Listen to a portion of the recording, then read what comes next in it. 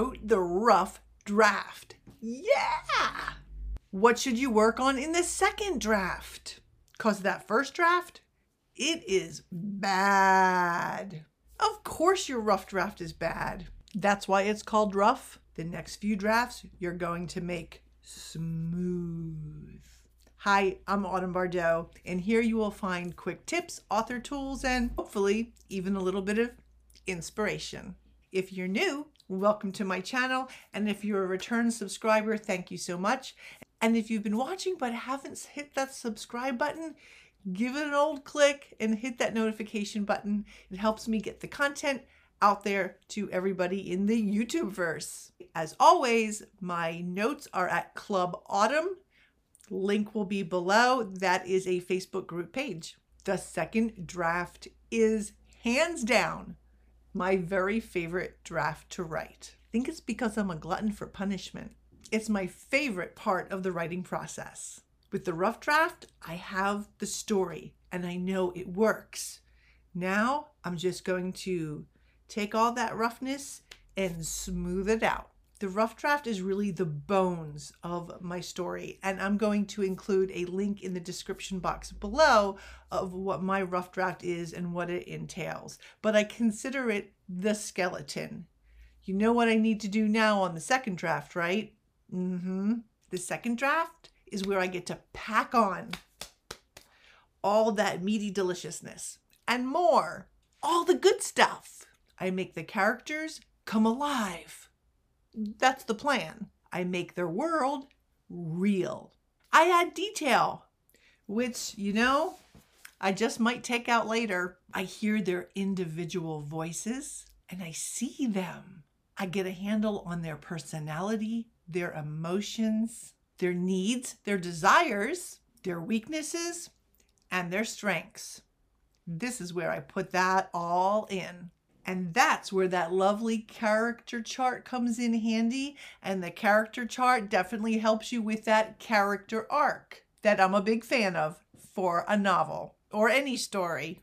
The links to those videos, they're in the description box as well. What did the character learn about themselves? Did they have an epiphany, an awakening? What life lesson did they learn? And what did they have to overcome? The second draft usually takes me anywhere from 2 to 4 months or 5 months. It really depends on the genre that I'm writing. If I'm writing historical fiction, it will take on the longer end of that spectrum. And my historical novels tend to be pretty meaty and usually come in at 450 words. I think a lot with the historical fiction is because I'm also working with a timeline and facts and historical data I need to get just right. Also, I don't write full time, so that's probably why it takes me so long. I move through this second draft very slowly. Here is where I also add a lot to my word count, a lot. And I also do a lot of things at once in my second draft. This way works for me. And as you've heard me say before, you really have to find what works best for you, what feels natural to you. It took me about 3 novels before I figured out what I needed to do and not do in my second draft. The different draft stages for me and what worked and what didn't work, where I could be most efficient and what was the best time-wise for me. And the second draft for me just naturally emerged into the stuff I'm going to be talking about in a few moments. First, we're going to start with what I don't worry about or concern myself with in a second draft. Commas. Yeah, I'm not going to obsess over commas at this point. Yes, of course I use them. I use all the punctuation in my second draft, but I'm not going to obsess about, do I need a comma here or a comma there? And in fact, when we get to that video about commas, I'm going to tell you how many comma rewrites I did for Goddesses Inc. I don't concern myself with tiny word tweaks. There's time for that later. Sometimes a word or phrase or action that I used in the second draft doesn't resonate in the third and fourth.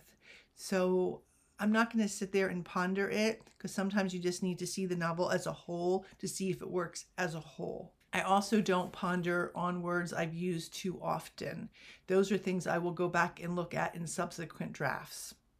So what am I concerned with? Well, I'm concerned with packing all of the parts onto that skeleton to make it flesh and blood and real. So we're going to go with the skeleton symbol here, and we're going to discuss it in terms of, how we're made.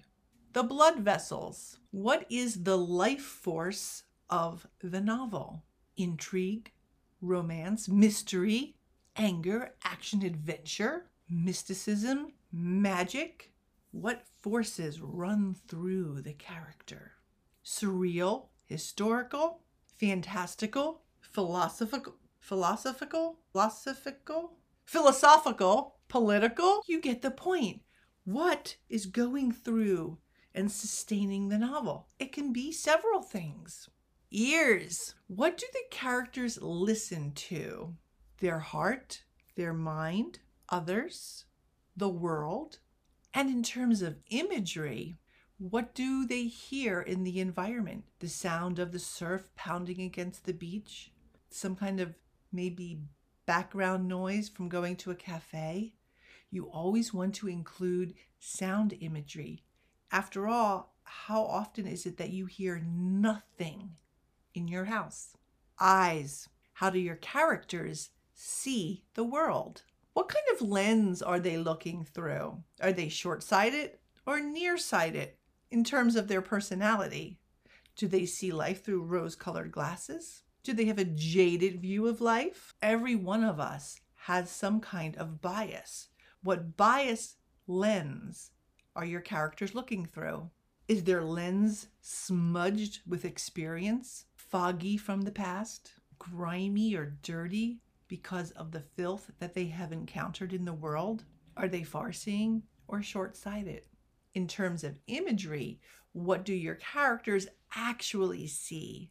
In the rough draft, I would write something like the mirror on the wall. In the second draft, I will add an adjective. Maybe it's a gilt-framed mirror.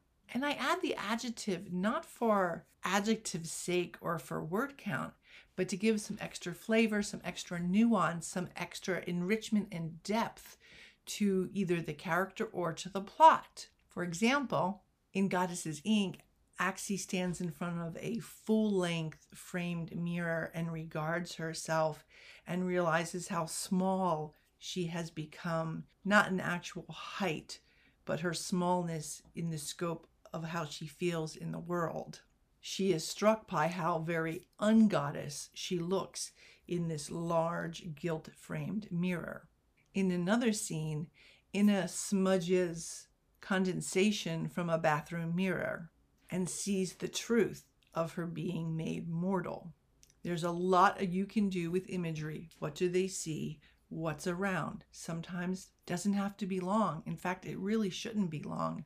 Nobody likes to read long descriptions, but you can throw in a word or two to give it that flavor and that enrichment of either your setting or your characters. Brain. What are your characters smart at? What are they dumb or they lack experience or judgment about? We know the saying, why are you being so dumb? It's not about intelligence so much as it is what they're doing or what they're thinking. Nose. What do your characters have a nose for? Computers, drama, music, gossip. What are they good at? Sniffing out. In terms of imagery, what does the setting smell like? Or what do they smell? Do they inhale the delicious aroma of fresh ground beans at the coffee shop? Do they inhale a salty sea air? Do they wrinkle their nose at something foul smelling? Don't forget smell in your imagery. The mouth. They're all important, but this is one of my favorites. What is your character's unique voice? Not just the sound of their voice. That's not really what I'm discussing, although that can be part of it.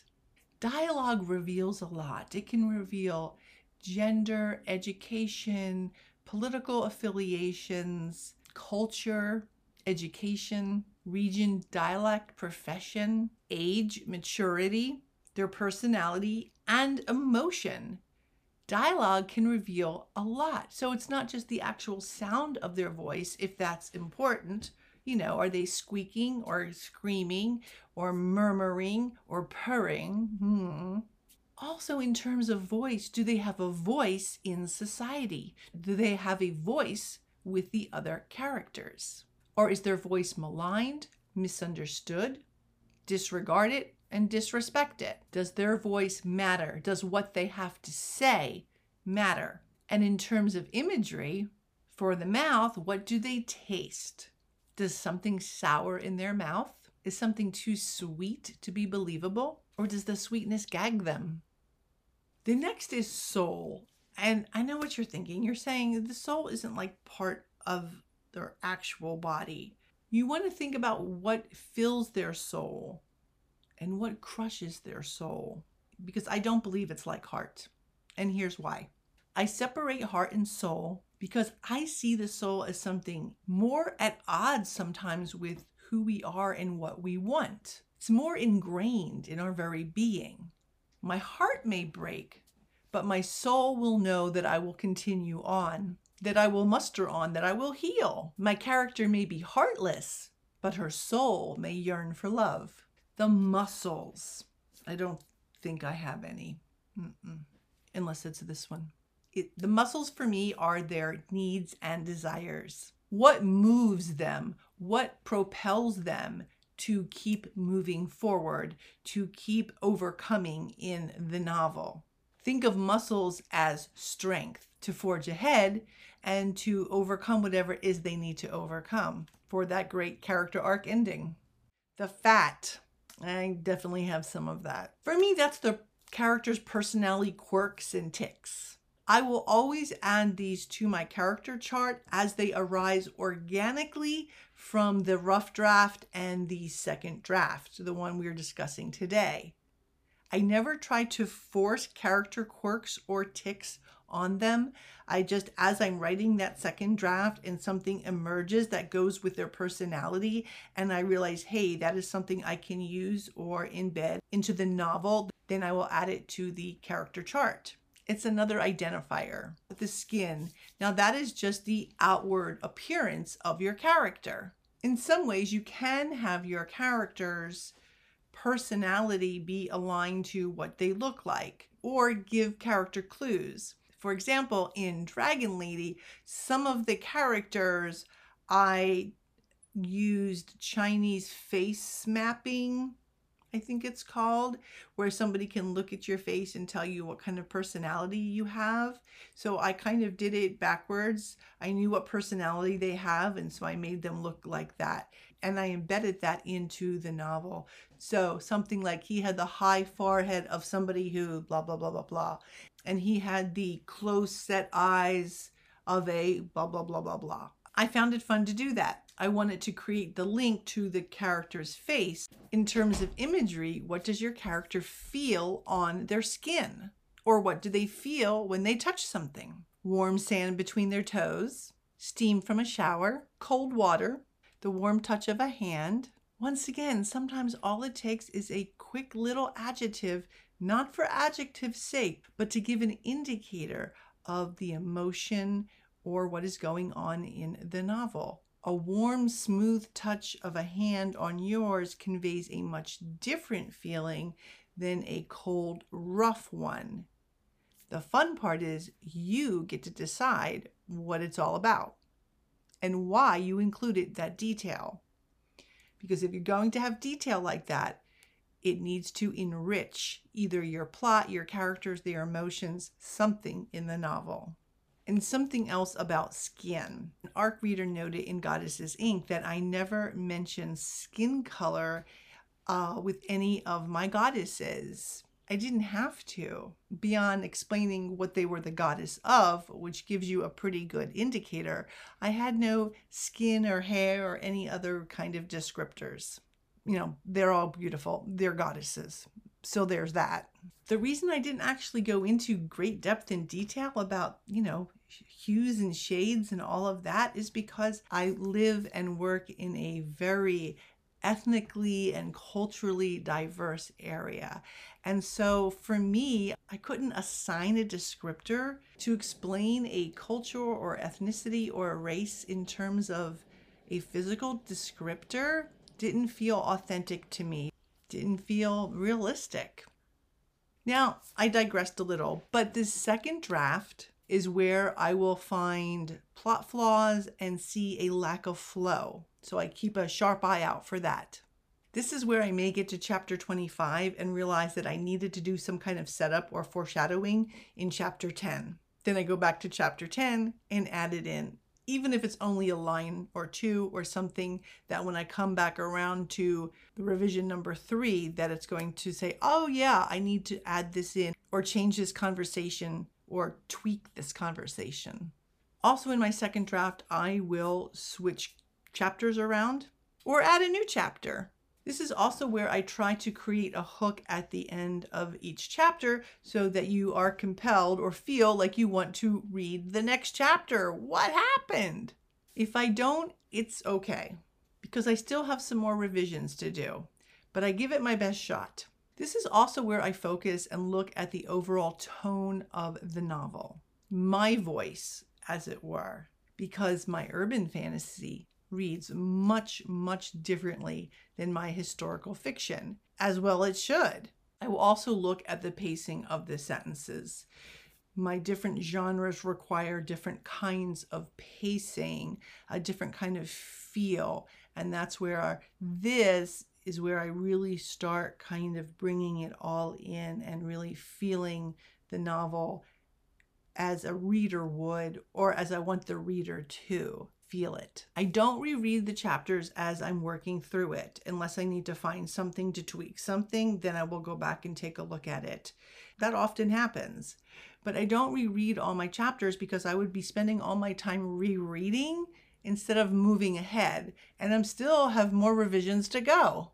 But by the end of the second draft, I feel really, really good about my novel. It is made real to me. My characters feel real to me. The story is working. I've smoothed out all of the rough spots. My vision for the novel and my imaginings are now real. And that makes me super happy and eager to start the third draft. I always breathe a big sigh of relief and normally have a little celebration after I write my second draft. It is a big, big deal for me. I know the novel is almost done. Now I just need to tweak and fine tune. And although I smoothed out a lot of that rough draft, you know what it needs next? It needs to be polished. And that's what I do in my next couple drafts. And we're going to have a video about that too. I hope you join me next week when I'm going to actually discuss queries, how to write them, what to put in them, and what not to put in them. Because that is the biggest problem I see, is putting too much in them. If you haven't already, I would love if you would hit that subscribe and notify button. Get me out there on the YouTube verse. And as always, writers, dream, create, and embrace. Bye-bye.